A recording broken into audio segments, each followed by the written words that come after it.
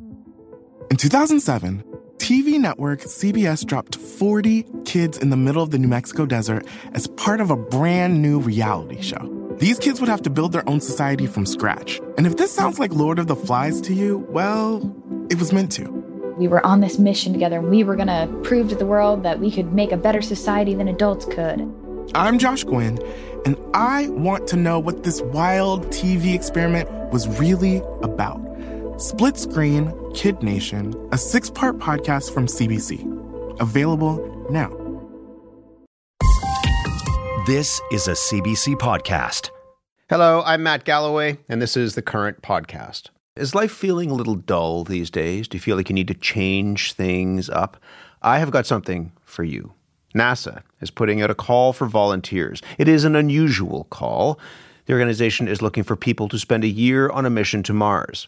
It's not a real mission to Mars. It is a simulation in a 3D printed habitat. Suzanne Bell is NASA's lead for its Behavioral Health and Performance Laboratory at the Johnson Space Center. She is in Houston, Texas. Suzanne, good morning. Good morning to you, Matt. This is an unusual call for volunteers, a really unique opportunity. Let me ask you first about where these volunteers would be going. Tell me about this 3D printed habitat. Well, we have a 1,700 square foot Mars habitat simulation that we are going to put 4 people through for 378 days. And what we're really trying to replicate is what we expect life to be like on Mars. And so we're looking for volunteers who would be interested in contributing to science in this really important way. What would life be like for these people in this 1,700 square foot space? Well, what we're trying to mimic are the restricted conditions we expect for Mars. So examples would be food that would be able to be pre-positioned on Mars, specialized exercise routines and equipment like we might have astronauts do. 4 people will have to live and work together doing anything from maintenance tasks to extravehicular activities to explore the red planet.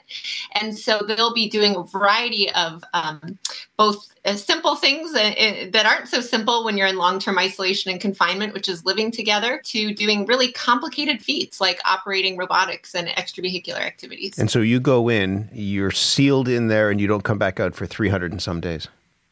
That's right, yes. What do you think, aside from being separated from the rest of the world and the people who are on that world, what do you think the biggest challenge would be that these people would face?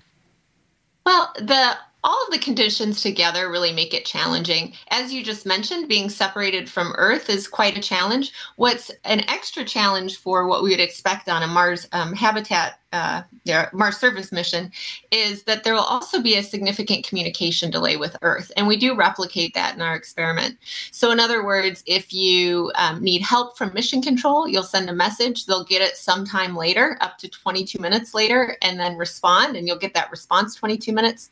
So this crew really will work with unprecedented levels of autonomy. And there'll also be that communication delay back to family and friends, too, which can be quite a sacrifice for the participants. Let's talk about who you're looking for. There's that whole idea. I mean, it goes back to NASA in many ways, the right stuff. The call for volunteers says applicants should have a strong desire for unique, rewarding adventures and interest in contributing to NASA's work to prepare for the human journey to Mars.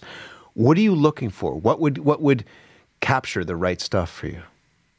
Well, we can get better data that helps us inform future Mars missions, the more realistic it is that they would be candidates who would actually go. And so we want these people to be as astronaut-like as possible. We're looking for advanced STEM degrees or pilots. We're looking for those who are healthy, 30 to 55 years of age. We're looking in this case for English speakers that are U.S. citizens and also permanent residents. And we're also looking for the types of characteristics that you might think would allow someone to survive and thrive in this kind of circumstance. Being adaptable, being a good team player, similar to what we would expect for astronauts. Some of those things, I think, would be applicable to any job. Being a good team player, for example. This is not just any job, though. So there are things that are on the resume that might work out. But what are the softer skills that you would need to be stuck with other people in close confines for a number of days without real contact with the outside world? Well, if you really think about it, there's a really the ability to do what most of us do, but in an extreme environment.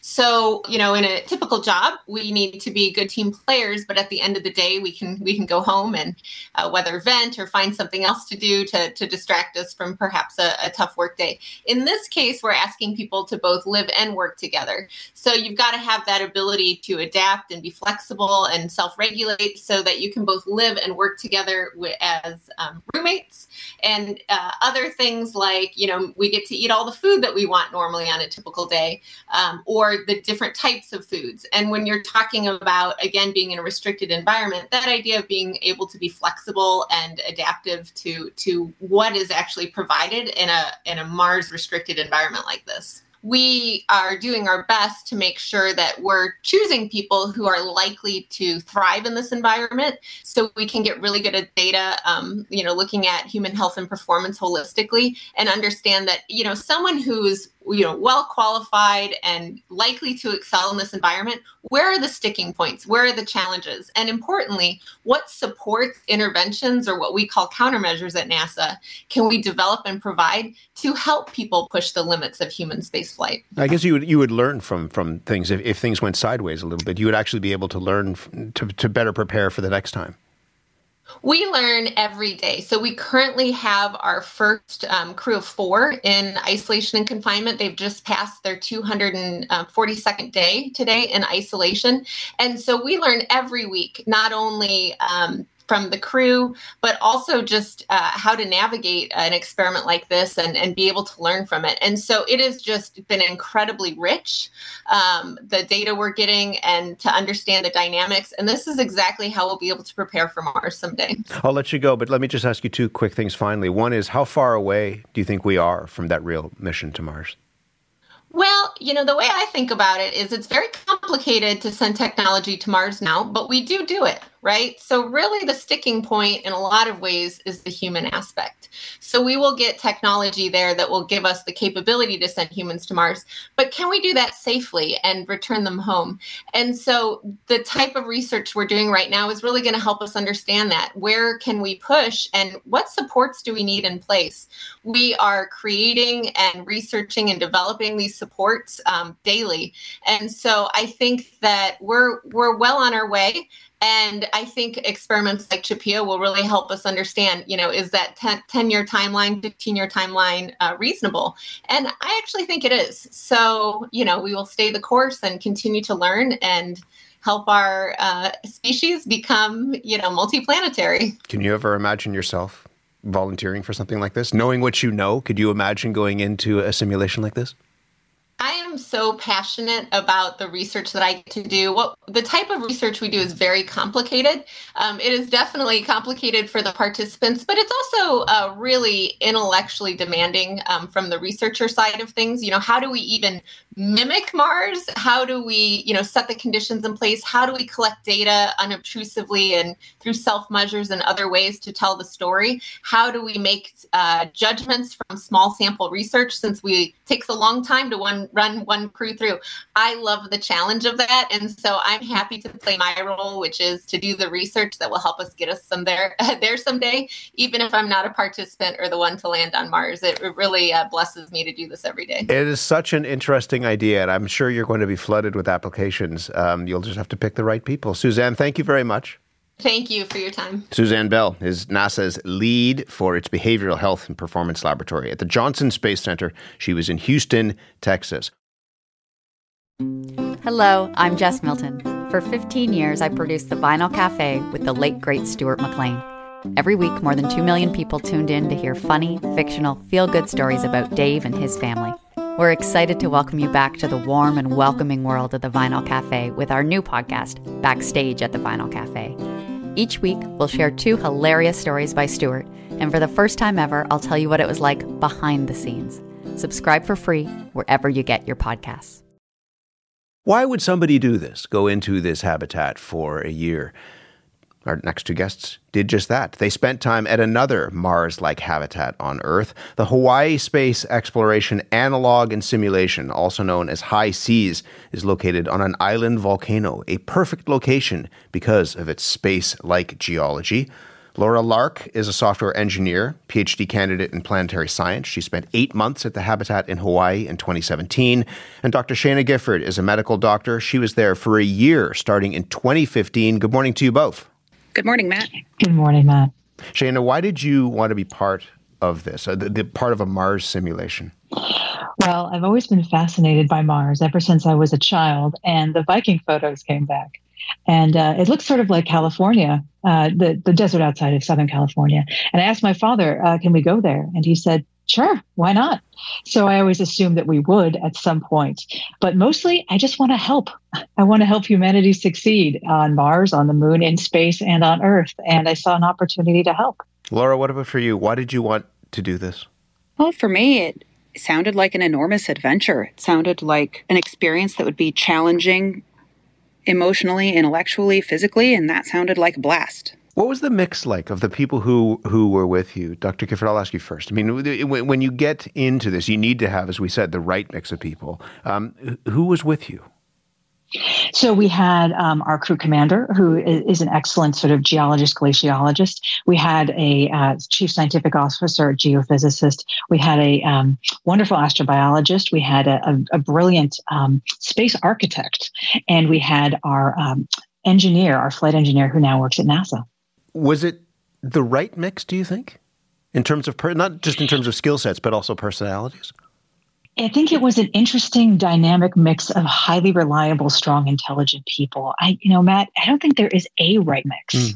I think there are infinite right mixes of leadership and followership, of strength and vulnerability, of communication skills that exist and willingness to grow.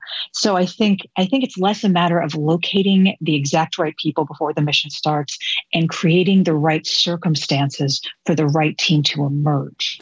Just describe for people, we heard a little bit of what this 3D simulated environment that Suzanne was talking about earlier is going to look like. But Laura, from your perspective, what did the habitat look like where you were living for 8 months? Our habitat was, I think it's what a lot of people imagine when they think of a Mars hab, which is a white dome.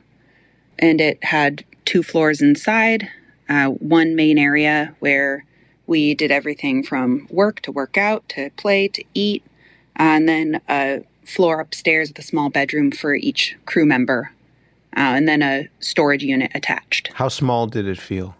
It didn't feel that small. Maybe Shayna will disagree. With that one big room, it was pretty spacious, and we reconfigured it often, so it was easy to make it feel fresh. So I think we kept the cabin fever at bay pretty well. Shayna, were you able to keep the cabin fever at bay, as Laura was saying? Yeah, I think Laura had it right on. And in addition to feeling huge, this double layer dome was 1,200 square feet. And even though some of that wasn't usable space, a lot of that was just the dome and maybe storage, it felt incredibly spacious. But more to the point, we were able to suit up and EVA or do extravehicular activities. We were able to leave after decompressing in the airlock, simulated decompressing. And we could walk through the terrain, and the vast, stark beauty of the region was just breathtaking and really inspiring. So no, I didn't experience cabin fever. I don't know that any of us did. What was the hardest part for you, Laura? Resource limited is really interesting. I'll ask you about the personal stuff in a moment, but what is it like being in an environment where your resources, things like water, for example, would be really, really limited? Mm-hmm. Yeah, it was definitely challenging, to have, we each got 8 minutes worth of shower time per week. And so you can imagine that keeping yourself clean after perhaps a many-hour EVA in the same suit that you've been wearing since the start of the mission, or a couple hours of exercise, with these things happening every day, it's hard to keep clean with just that amount of water. And so that sort of thing it's a challenge. It's a new set of skills that we needed to learn. But for me, that was a lot of the fun. What about personally? Being separated from friends, from family, what have you? How difficult was that? It was definitely a major part of the challenge. And I think that's where the 20-minute each-way communication delay really comes in, because that long of a delay completely precludes any kind of synchronous communication. if I send a hello to somebody back home, by the time they see it and actually respond, and by the time their response gets back to me, I'm already an hour into something else. So there's really not any kind of real-time interaction with anybody back home, and that's a very separating factor. It's a really important part of the isolation of the conditions that astronauts going to Mars would have to deal with. So that was certainly challenging. I mean, for me, I'd actually just gotten married before the mission started, and so a major challenge for me was, leaving behind not just my friends and family, but also my new husband. What about for you, Shayna? What was it? What was the most challenging thing for you being part of this for a year? My inability to help those I left behind.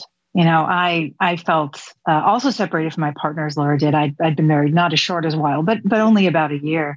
But, shout out to the people of Earth. Y'all showed up for me. The people of Earth.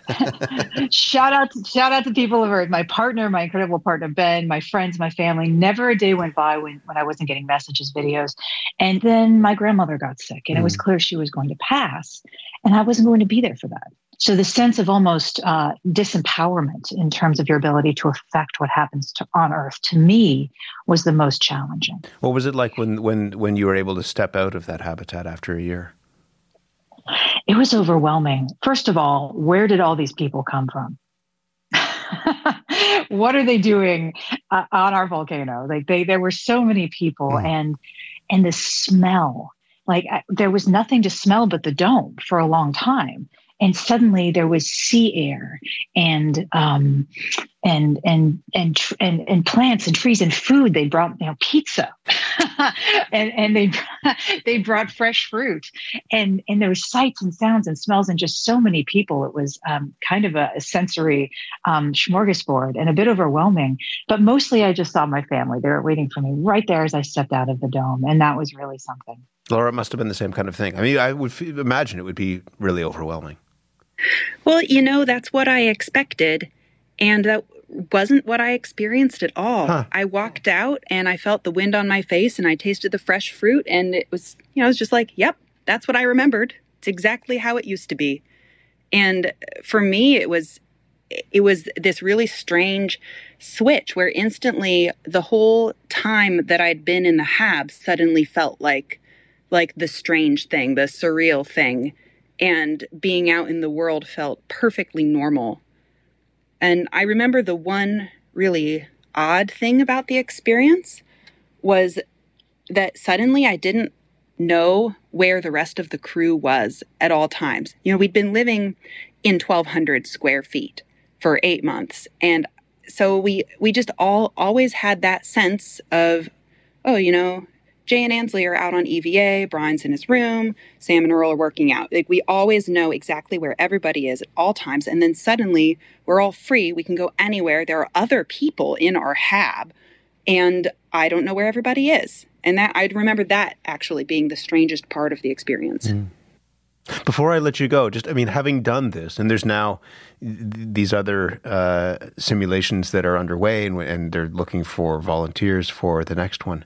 I mean, do you think we're ready for the real thing? Are we learning the right things so that we will be prepared when that real mission to Mars takes place, Shayna?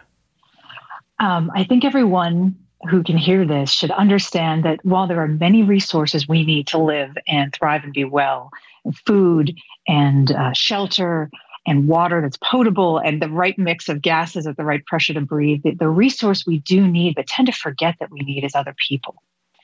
And that's a resource that is indispensable. And I hope if COVID taught us anything, it's that the real value of being alive is making human connections, having the interactions we have with each other.